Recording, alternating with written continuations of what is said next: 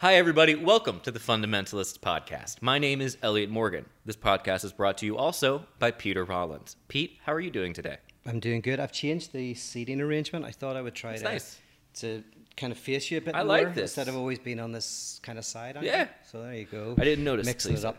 And you have my mic right here. I know. I had it all set up for you. Thank you so much. Yeah, that was a really nice treat. A little Christmas.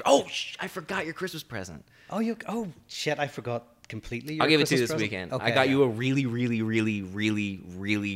good Christmas present. Is that right? Yeah. Oh, like it. I'm really excited to give it to you. And holy shit. I mean, did you land the fucking plane? Hey, man.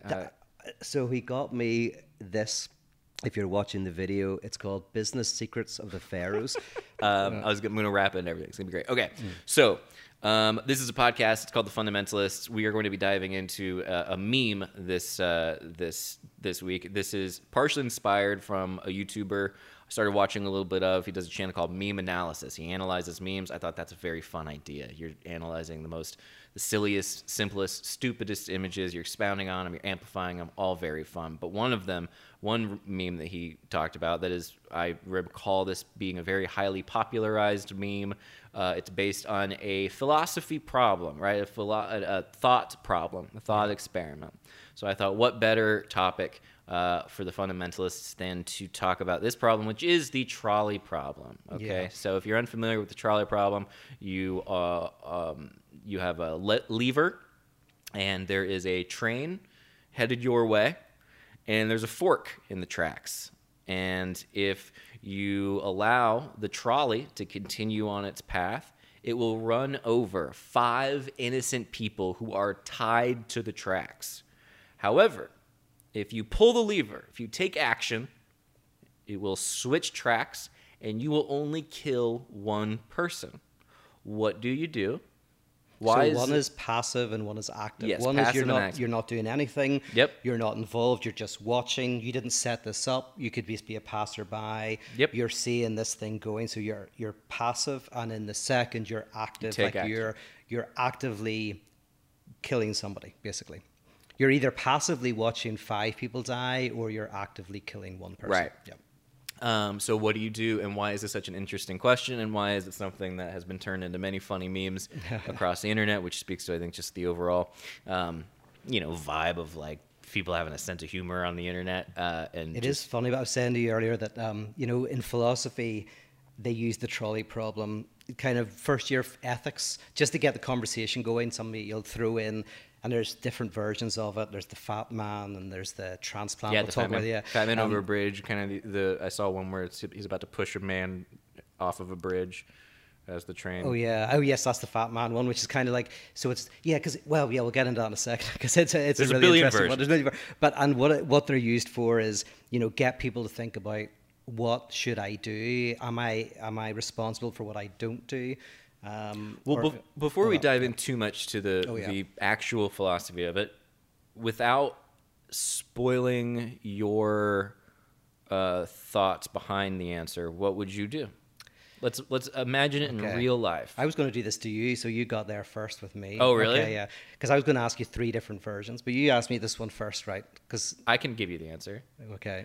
I would be too worried that if I tried to pull the lever, I wouldn't have enough upper body strength to do it. And even you haven't been working out recently. I haven't been working out recently. So you'll be responsible, and still 5 people will die. Yeah, the last thing the people will see is me going, and I don't want that for them. So it's best just to let them die. Just to let them die. I'm killing all 5 people, and I don't know how to work a train lever. Is your ethics like to take a picture for social media? Is it to video the proceedings? No. I definitely though will get on social media afterward to try to earn sympathy from people about what I've been through and the trauma I've experienced, and I'll be wiping blood off my face as I do it from all the corpses.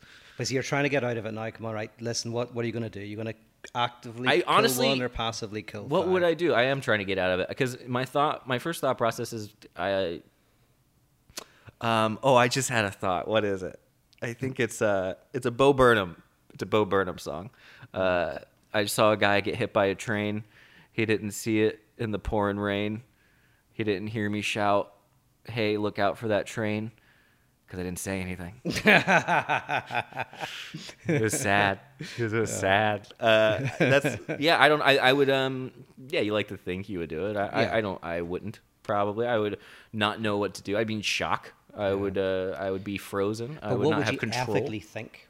Forget about that. Just ethically, what do you think is the right thing to do? This is going to get. I see where you're going with this. Yes, the instinct is to go 5 people are more important than 1 person. Okay. And then the response is no. Actually, that doesn't make any sense. Well, not really. No, that I think that is. I think the initial trolley problem is the easy one. I think some people will disagree, but primarily I go most people will go, kill 1 person actively rather than passively see 5 people die.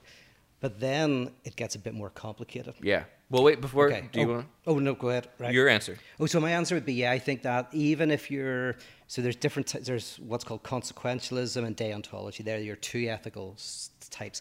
And I think both sides could find a way to agree that, actively pull the lever. Yes, I could argue for the coherence of that in whatever ethical position you do. You think that in real time you would have that ethical clear-headedness? I don't know, but that's not the point. The point is what's ethical. Don't get tied onto a train track around around us.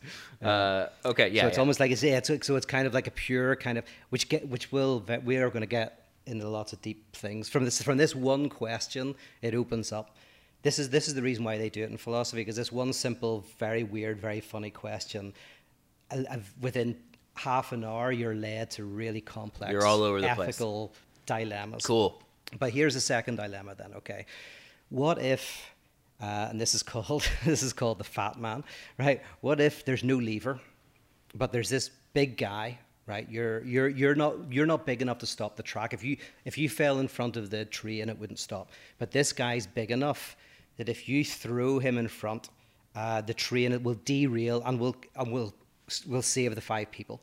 So and the other one. Yes. So pretty much, it'll completely derail the train. You throw this fat guy onto the tracks, he's going to die, but you'll save, 5 people or 6 people, whatever you want. Do you do that? No. No. And so technically, it sounds exactly the same, right? So in one, you're pulling a lever, you kill 1 person, right. You save 5. This is you throw someone on the tracks, you kill 1 person, you save 5. The lever removes you just a degree enough that you're taking action isn't as terrible. Is that what you say? So you can having the lever, like how we can have our cell phones, and it removes us from the horrors of Apple and all the things they have. We can take part in that kind of badness because it's so far removed. The sacrifice of what it takes for us to get all of our goodies and all of our consumerism is far away from us. So the lever separates us. But to take someone and actually push them into it is too close, I think. Okay, but then taking out what you would or wouldn't do, what's the ethical thing to do? Not what you would do, not what if you were... See, now you're reminding me that there are ethics beyond just what I would do. Yeah, this is the interesting thing about this conversation. Keeps coming back to... I'm realizing I only ever think about what I would do. Yeah, we haven't even got you to the ethics yet. Nah, yeah. It's remarkable. It's like something in me has no interest. I don't care. Just thinking about how I'll feel. I feel weird. Yeah, I don't know if the liver is gonna. I know that if I don't pull the lever, I'm gonna have a bad day for killing those 5 people. But I know if I do pull the lever, I'm always gonna feel like I had to kill somebody, and that's gonna be a bump. Yeah, so it is. But okay, getting back to the ethics of it. So pure ethics. What should a person do? There is a cool hawk flying outside right there, hovering in the wind, flying in the wind. Wow, yes, because I'm high up, sometimes they float. Yeah, it's almost stay still. Really neat. This happened last time I was doing the Valleycast by myself. A hawk flew in the middle of it. So, oh, nice. We're going to see a train go by soon and kill people. What was your question? Oh, yeah. So what ethically should one do? Not about how ethically, you should do what you need to do. You got to throw the guy in, right? Is that the answer? There's no answer as well. Where do I get to throw somebody in front of a train? Okay, yeah. You just want to do that, even if no one dies. I just want to throw exactly. Somebody in front. Yeah. Okay. Yeah. Well, I'm going to give you one more. Please. I'm having a great time. Is that right? Okay. Yeah. In this one, I can't believe how bad I'm doing at it. yeah, I'm not going to tell you your results, but it's pretty piss poor. But you're really not a good person. I think I could diagnose you as a narcissist, maybe with psychopathic tendencies. In this one, an innocent person has been accused of a crime, and the judge has the choice to execute this person. Now, if they don't execute this person, there's a very angry mob that will go out and kill, say, 5 innocent people because they believe this person's guilty, right? So the judge knows they're innocent. Does the judge execute this innocent person knowing that the mob will now not go out and kill 5 innocent people? Or does the judge kill the innocent person to save 5 innocent people? And he knows. He knows. Yeah, he knows this person's innocent. But he knows that 5 people are going to die. Yeah, because this mob are threatening. If this person doesn't get killed, they're going to go into this town and they're going to kill some people, right? This is an angry mob that are saying, like, this person has to die. They're guilty. What is it? What I should do? How would I feel? And how am I going to sleep at night? No, I would. See what you're doing. It is fun. It's just a really fun little trip down terrible situation lane. But ethically, you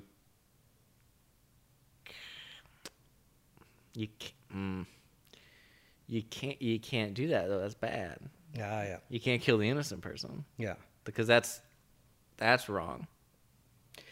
That's buying into. That's okay. Other people have a fantasy that this person needs to die, and they believe it so much. So it's a question of you're either going to remain in the real world where this person is innocent, or you're going to enter into their fantasy in order to have a more palatable outcome. So I don't know. Yeah, I would say you do, but you can't do that. You can't let an innocent person. This is America. We don't do that. Yeah. But what would you do? I don't know. Yeah. What would you do? Well, so what you have the answers. Yeah, I have the answers. Yeah, no, I wouldn't. But here's the interesting thing. You wouldn't execute the innocent person. No.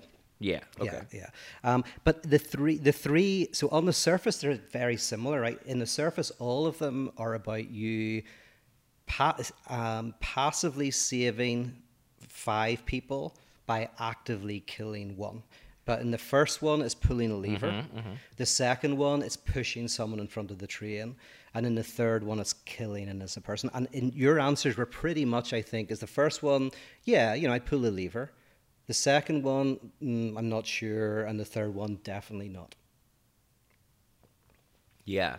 What was the second one? Second one was throwing somebody in front of the train to stop it killing 5 people. I mean, ethical aside, definitely will not do that. Yeah. Okay. Ew. Yes, I know, but should you? Not would you, but should you? I removed the word should from my vocabulary a long time ago. I see what you're saying. Okay, all right. But but the funny thing is, But the thing that I think most people who are listening to this or watching it will feel the same, which is the first one, the second one, no, and the third one, no. Most people, like some people won't, but that's your usual kind of thing. Yeah. And then you've got to figure out, okay, what's the difference? Because there is a difference, right? Yeah. There are differences to those 3, but what are they? Because, and then that gets you into the question of ethics, and it gets you into the question of, And then, because then you really have to have ethics would be like an ethical when you code, like you have a code. So at some point, that code can't be broken. Yeah, you have got a code, and if you break it, you're unethical. If you don't break it, you're ethical. Because most people potentially don't have at least a conscious ethical code. We don't know how to make decisions between what's right and what's wrong, and that's the next question for you. If you're liking this, is does anything compel someone to do something they ought to do? What compels someone to be ethical? Is there anything that can compel someone to be ethical? Well, this is kind of the reverse argument of.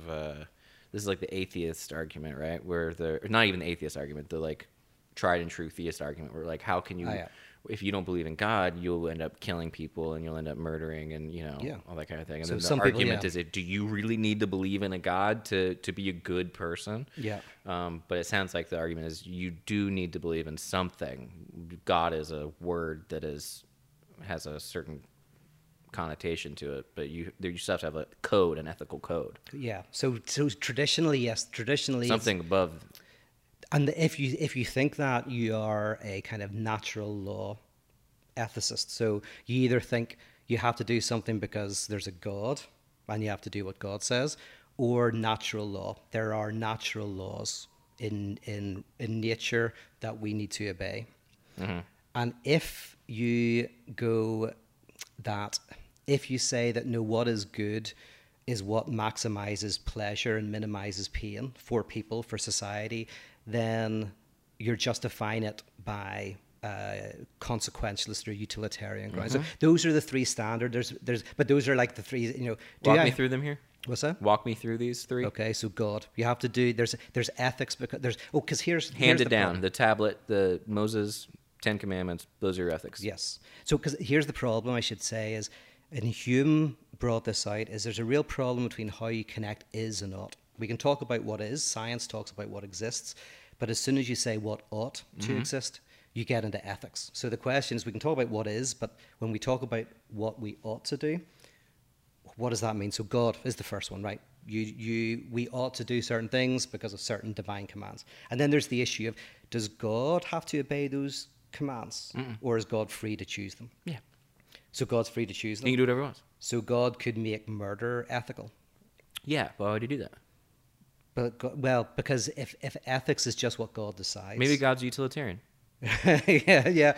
Uh-oh. I found my way out. Yeah. I'm sure I've painted myself into a corner. But God, so God. God. And you're saying God doesn't obey moral laws. God creates moral laws. Doesn't matter. That's an aside. Yes. Yeah. Second, natural law, which is just that there are certain, just like there are physical laws, there are natural laws. And like a natural law would be survival, for example, that biological creatures want to survive. And so ethics is based on we find these natural laws and we obey these natural laws. And in nature, you don't take more than you need, so you can have that and you can throw that. That'd be like a natural of. You would put that on nature. You go, okay, this is.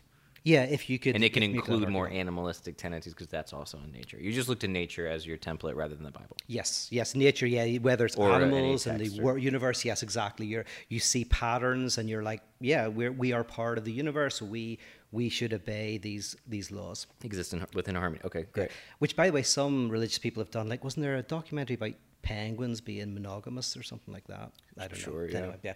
Anyway, okay, so there's penguins are also dicks. Yeah. Do you know about penguins? Well, that's why once a year you go out and club them, don't you? I do. That's my Christmas tradition. I know. It looks like a lot of fun. It's very fun. But yeah, they're all into necrophilia and all sorts of. They're insane. Like yourself, like the natural. Exactly. Exactly. These are the natural laws that we obey. They're fun to hang out with. Funny enough, wild stories. Yeah, I mean, Marquis de Sade in Juliet, his argument for torture and rape and violence through the Pope Pius is that all of these things are natural. Yeah, isn't that great? Yeah, it's very like de Sade's fascinating character. He so de Sade, and again an aside, but he ultimately wants to break not laws within nature. He wants to break nature itself, but he can't. He's always, because nature is like, for him, is this pagan circle where nothing's really destroyed, nothing's really created. Energy just moves around, and so de Sade, no matter how much violence he perpetrates on victims, who is this? De Sade, Marquis de Sade. Okay, where sadism comes from. So he wrote these a lot. There's a great movie called, I think it's just called Sade. You should watch if you don't know much about him. Ooh, okay, yeah. You didn't sell me on him with that first intro there.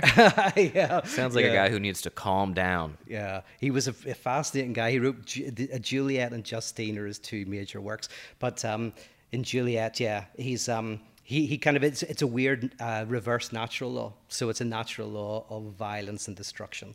Anyway, but yeah, so natural law.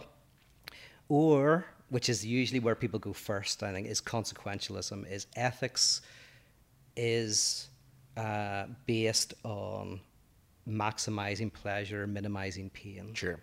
In some way. So those are three, like, there's, I don't... Which is another way to say kind of outcome, right? Or is that like a outcome, that a personally satisfying outcome? Yes. Gives you a certain sense of, I did the right thing. You give to charity because it makes you feel good. Yeah, although interestingly for utilitarians, it's what the result is. So it's not so much the act, but yet does the act increase goodness? Yeah. Does it increase pleasure and minimize pain? So it gets into a lot of problems because, for example, you can do something that is ethical, like you could open a door to let people out, but the door is connected to a trigger that creates an explosion that kills people. So that did not maximize pleasure. So although your act was ethical, you were trying to let people out of a room, it wasn't an ethical act because good did not result from it, which is a bit weird. Mm-hmm. It's almost like that guy who shot somebody on set, Rust. Alec Baldwin. Like the sort of question of like... Supposedly he didn't pull the trigger or something. Oh, yeah, he was holding it was misfire. I don't know. He did some weird interview, but I didn't watch it. So. Yes, no, I didn't watch it. I've heard bits and pieces. But the interesting thing is probably, I don't know the ins and outs, but if he didn't know there was a bullet in it, you know, he pulled the trigger not intending to kill someone, so it wasn't an unethical act. But from a consequentialist position, you know, somebody died, so there was a lot of suffering created. So... was that an unethical act when really it's weird because he didn't have agency? You know, he didn't, you know, so there's these weird questions come up. Yeah, I mean, but an ethical act is different than a not unethical act, right?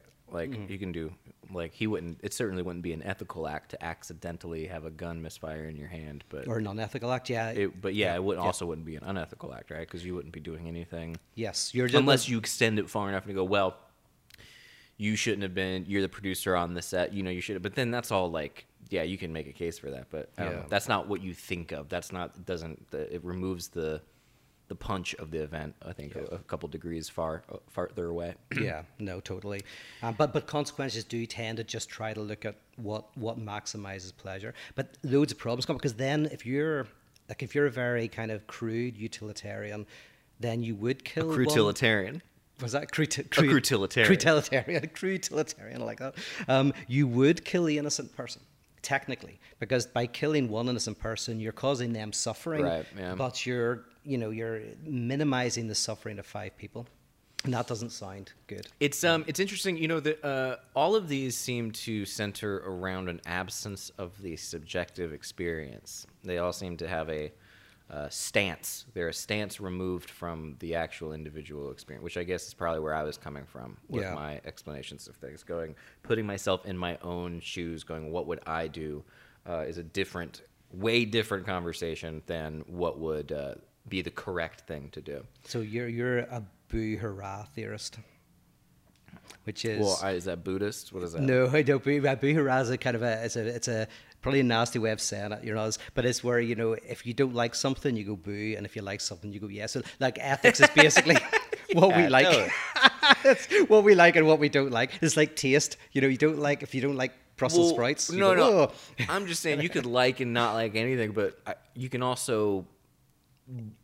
A factor in the equation is the actual individual, no? Like, the effect it has on the judge who sends the innocent person to be executed is going to play a factor in it, right? Just as much as any kind of ethical standpoint. Like, you know, he's at home at night and he's talking to his spouse and he says, you know, I think I need to do this to save all these other people's lives. She's like, well, if you do it, you know, you're not going to be able to, it'll destroy your life. Like, it'll destroy you mentally. And then he goes, okay, you're right. Like, it'll destroy me mentally. So he then actually is saving himself in the process of freeing the innocent person. So no, that's true. You have to absolutely kind of circle in the individual themselves. I did the boo rah rah thing again, didn't I? No, that would be like utilitarians want to say maximizing pleasure, your own included. That has to be included in the table, in the algorithm. But the Kantians, of which I'm probably a bit they do kind of go, well, an ethical act is an act that you do no matter how it makes you feel. So it's called non-pathological acts, where it's an act that has no self-interest at all, which we can't do in reality, right? You can't do a completely non-pathological like to act. aim for it though. But you kind of aim for it. But the third, so there's your. That's why the lever is that's an easier option, right? You're a little bit more. You feel a little less. Yes. Yeah. Well, yeah. So you're a bit divorced from. That's why. But see, it's interesting because you're thinking about, which I think is really interesting, the subjective experience. So, for example, fighting someone with a sword is more hard to kill somebody, but shooting somebody from a distance is easier. Or killing someone with a drone is even easier because you're the worst. But ethically, they're the same, but subjectively, one might be easier than the other. This is philosophy and psychology. Oh, yeah. That's all it is. Yeah. Well, it took loads of people. It took a lot of training to get people to kill people. Do you know this? I thought you were going to say it took a lot of trains for them to kind of get yeah, because this is actually this was a true thing. They set this up for years. The trolley problem. Yeah.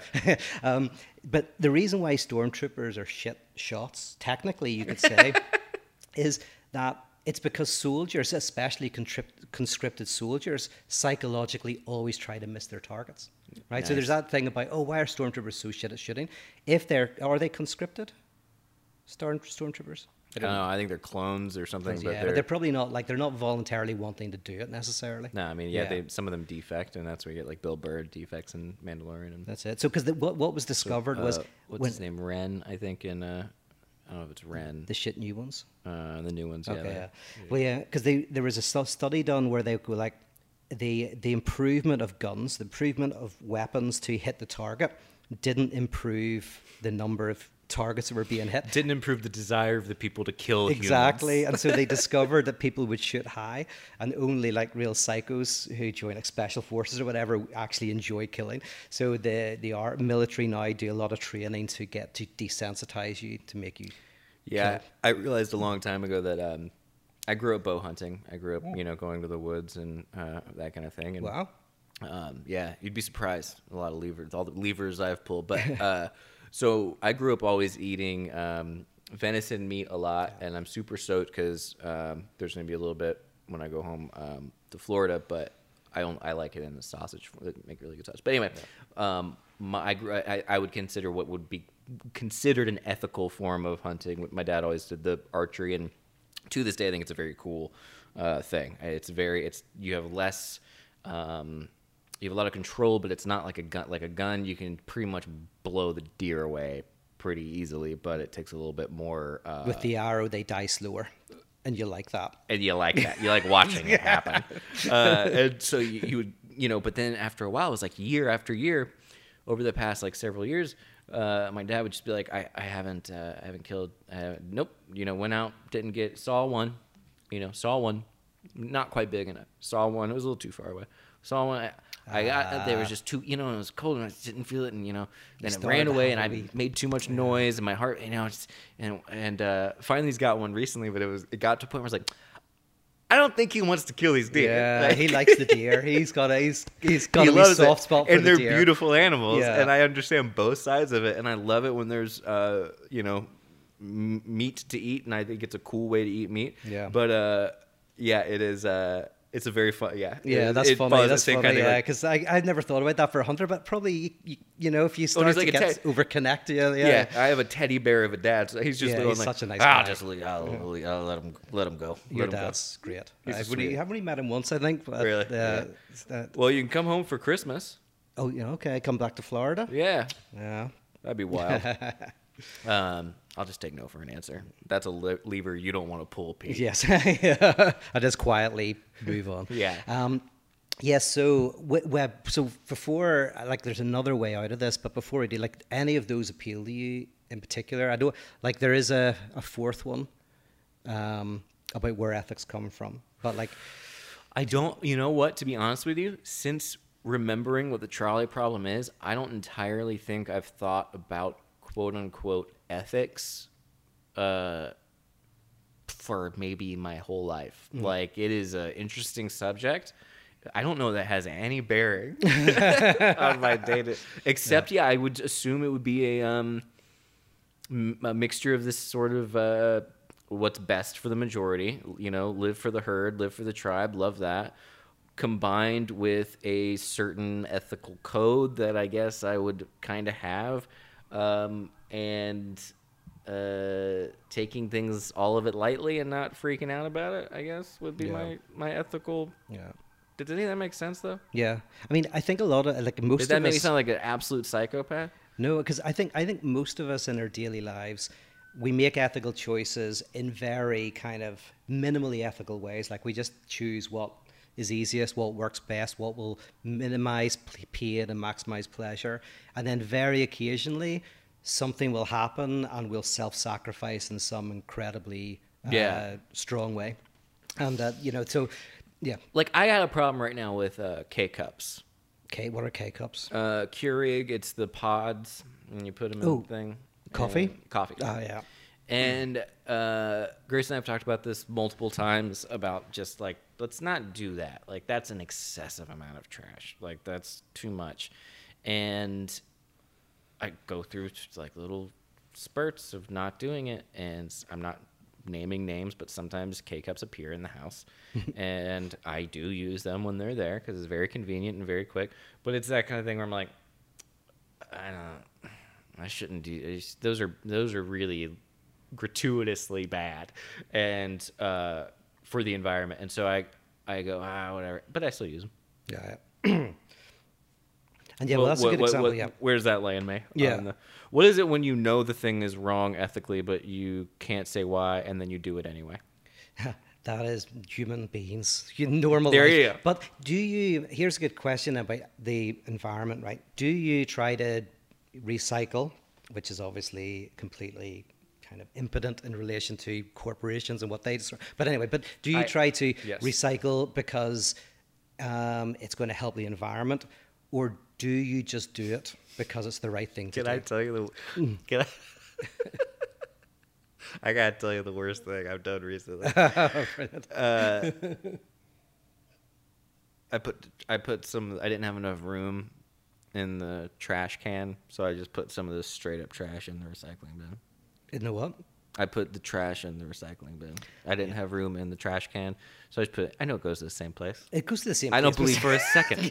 Like there's two different chutes in this building, and I'm pretty sure they just go back down into the same thing. You can go down there and check. Yeah. They probably go into it, but I felt so bad. It is the button it's the closed door button on the elevators. You think you're doing something. It makes you feel. Yeah, you're just looking like an asshole to the person trying to get on the. Yeah. But I felt bad. Yeah, I was like, nah. All right, and then I forgot immediately. But they do that on all the traffic lights. The button on traffic lights doesn't do anything. Like if you just wait and don't press it, the green man will appear anyway. The button is just there to give you the illusion of activity. Well, okay, but the button also, in a lot of them, for deaf folks, does produce an alarm that allows them to know when the... Okay, so some of them do. Okay, some of them do something. But you're right that it is in... Because when COVID came along, there were all these signs saying, don't press the button, it'll still work. And I was like, that was just, and I've seen it before where, you press the button or you don't, and still you'll get everything. But anyway. The conspiracy theory is another episode. Yeah, that's my big conspiracy theory. Okay, but here's the way, right? I like this. This is fun. I'm having a great time. Hit me with another question that I can miserably fail at answering. Yeah, okay. Well, here's the thing, right? If the basic question of ethics is why do we have to do, like, why should you recycle? Like, as I say, is it utilitarian because you're trying to save the planet? Or even if the planet was going to be ruined and you could see into the future and you could see that it wasn't going to help, would you still do it because that's the right thing to do? Right. And you're saying, there's something about it that just... There's a love of people and a love of the whole point of life being like, this is nice to be here. Don't be an asshole. Yeah. And then always... Doesn't matter about whether or not everything's going to come out to be perfect or that every action you take is going to have some reward that you can quantify later. I think it helps your quality of life to do things in an ethical way. Yeah. So it's selfish. So selfish, yes. That whole thing. Yeah. Well, so people generally tend to then go to utilitarianism, which I think is, and I'll tell you why I think it's, and because you've said things like you would do it anyway. Like I think most of us actually are not utilitarian, but we think it's the right way. We go like, well, human beings want to maximize their pleasure. They want to minimize their pain.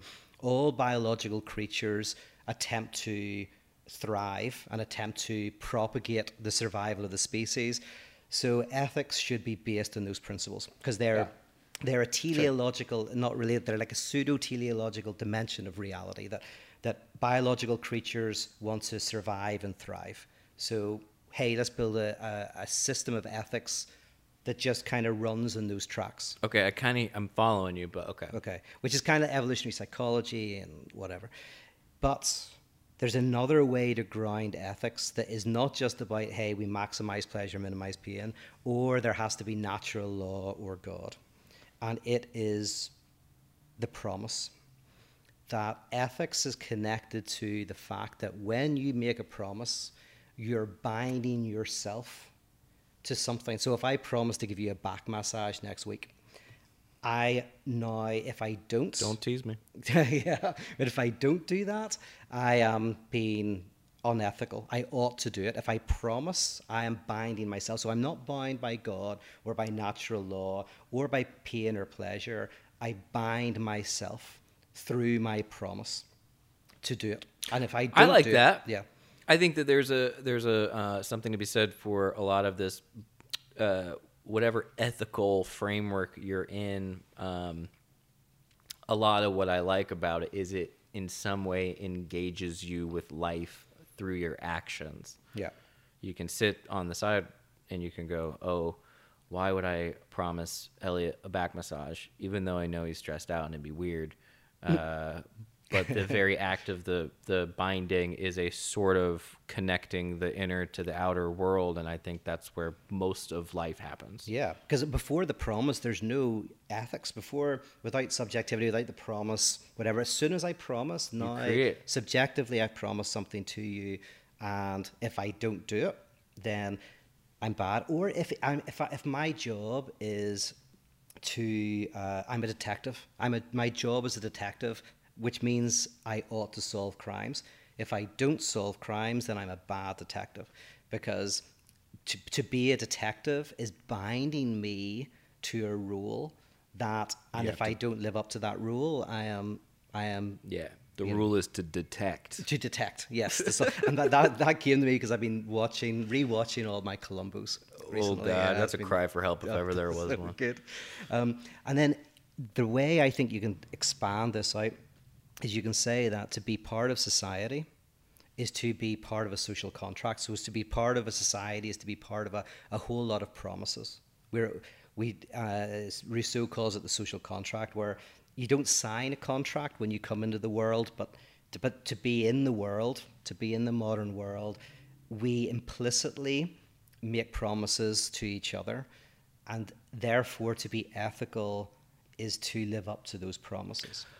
I like that. I also like the idea that there is just as much of an inner society as there is an outer society, and therefore sometimes I'll have certain ethical codes where I'm a utilitarian, and sometimes I'll be very like, God said don't do this, so you're not going to do this. And then other times I go, you know what? I know all of these things say I should do all these things, but I'm going to have my K-cups anyway. I'm going to put the trash in the recycling. I'm going to be a little piece of shit sometimes, and then I'm going to... Sometimes you probably make promises to yourself that you'll work out. Oh, you would say so. And you break the and promises. then I go, that was nice. I was like, hey, you make them, you break them. And you give voice to all the different, political parties in your own brain. Yeah. Yep, that's true. Yeah, you make your own promises as well and break your promises and your rituals. And... To sum up my entire being into one ethical, or your entire being into one ethical framework would be, I think, to silence all of the other aspects of you that might operate in a different way.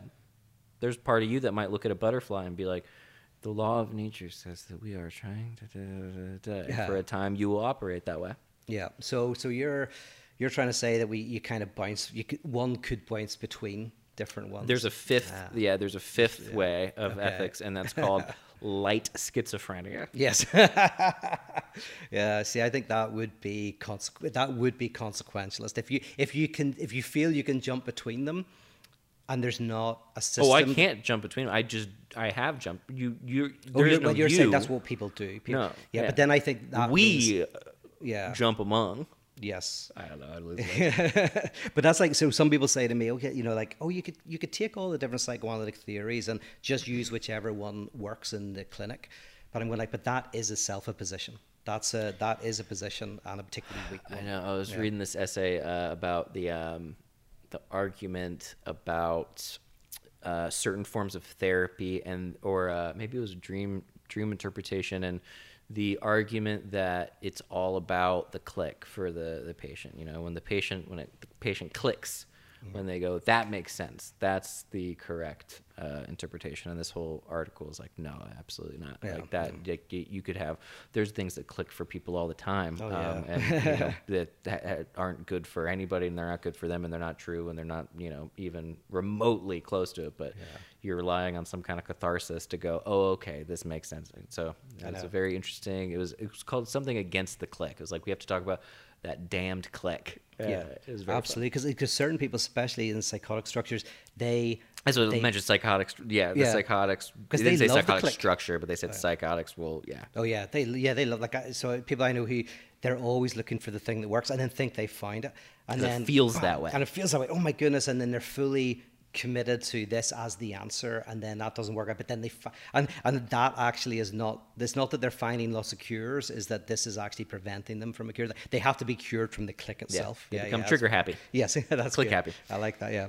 All right. Well. Oh, can I add one thing? Ben? Oh, please. You can keep going. Oh, yeah. I assume you, but. Yeah, only because I want to kind of like end with what I think is the right position, which is that makes sense. You could do that. So we're getting kind of closer to it. So the one I just outlined is called contractual deontology, where you basically go, we're in a social contract. Whenever you enter the world, we're bound by certain rules and responsibilities to participate in society. If you don't want to participate in society, you go off, live in the mountains. You're having a great couple of years. Yeah, but if you're in this, we're kind of like, for better, for worse, we're conflict. Yeah, okay. And that's what the legal system is there to do, to kind of whatever. So that's contractual deontology. And the only thing that I want to add to that, and this is, you can use the philosopher Derrida to do this, this isn't where I'm at completely, but Derrida says that in every system, there's not just what the system is, the system also generates a possibility for what it can be. So every society has certain economic and political systems, but those systems also never fully work, and they create a possibility of a promise for something better. Fantasy, yeah. Yeah, so, and he calls this the undeconstructible. The undeconstructible is this dimension of promise. So whenever you talk about democracy, democracy is never fully here. There's always a better democracy. There's always a promise of something better. And so I think to be ethical is to commit yourself contractually to the society you're in and to the promise that is not being fulfilled within that society.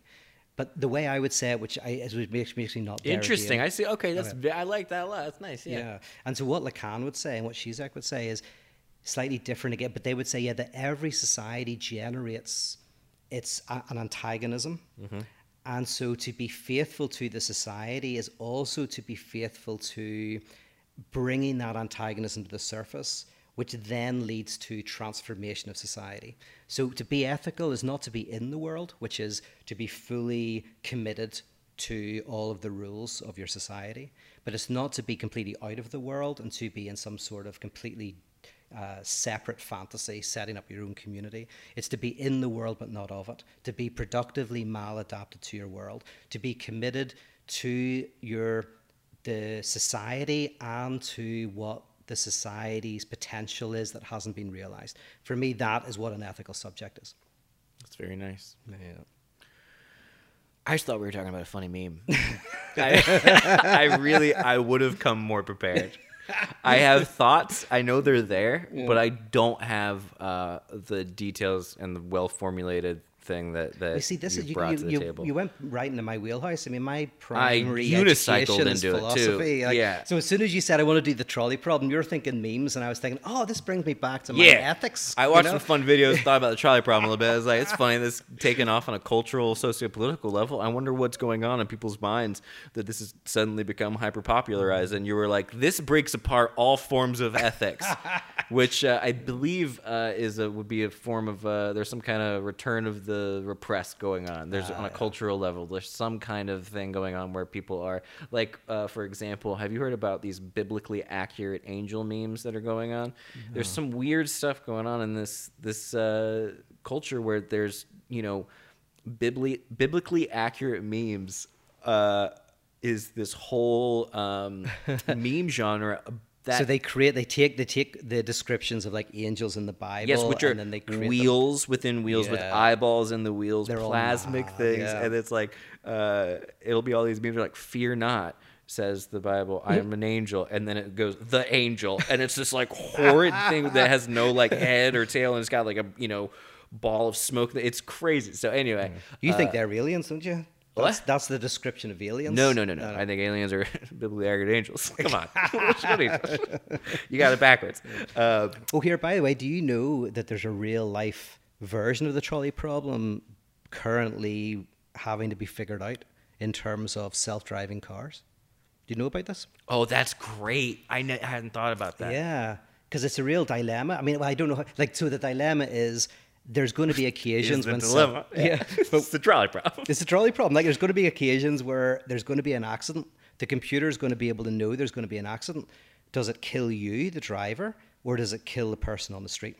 So where the car basically goes, we're about to hit somebody. Yeah. Do I throw the driver off the bridge and kill the driver, or do I kill the kid, or 2 kids, or 3 kids, or the driver? Yeah, this goes it's kind of connected to the conversation about whether or not AI is going to take over everybody, because it really if they're not like split objects, if they're not like if they don't have contradiction within themselves to be able to. Yeah. Yes, absolutely. I've been reading. See, I just didn't come with my homework today, but it's an. Oh, and have you heard the other thing that the electric cars, supposedly you can. If you want to just completely, like, jack them, you can just take not jack them, but make them unable to work. You just take a piece of chalk, and you just draw a circle around them. No. And they think it's the road, so you can't do it. And I'm like, imagine if we just immediately switched over to electric cars. I can't guarantee I wouldn't go out with some chalk, and you go into a parking lot, and you just go... Chalk all around. You just cause utter chaos. I would never do that, but someone would. And Well. Anyway, folks, thank you so much. This has been a fun conversation that went in a way more philosophical direction than I was expecting, but I hope you had a great time. Did you expect it or want it? I liked it. No, it was a pleasantly surprised podcast, but thank you so much. If you're interested in supporting this podcast, you can go to patreon.com/thefundamentalists. You can also go check out Pete at Instagram.com/Peter Rollins, where he's always updating what he's doing. He does all these fun live seminars you can check out. You can also follow me at Instagram.com/Elliot Morgan, and that's it. That's it. Thank you. Don't run over people.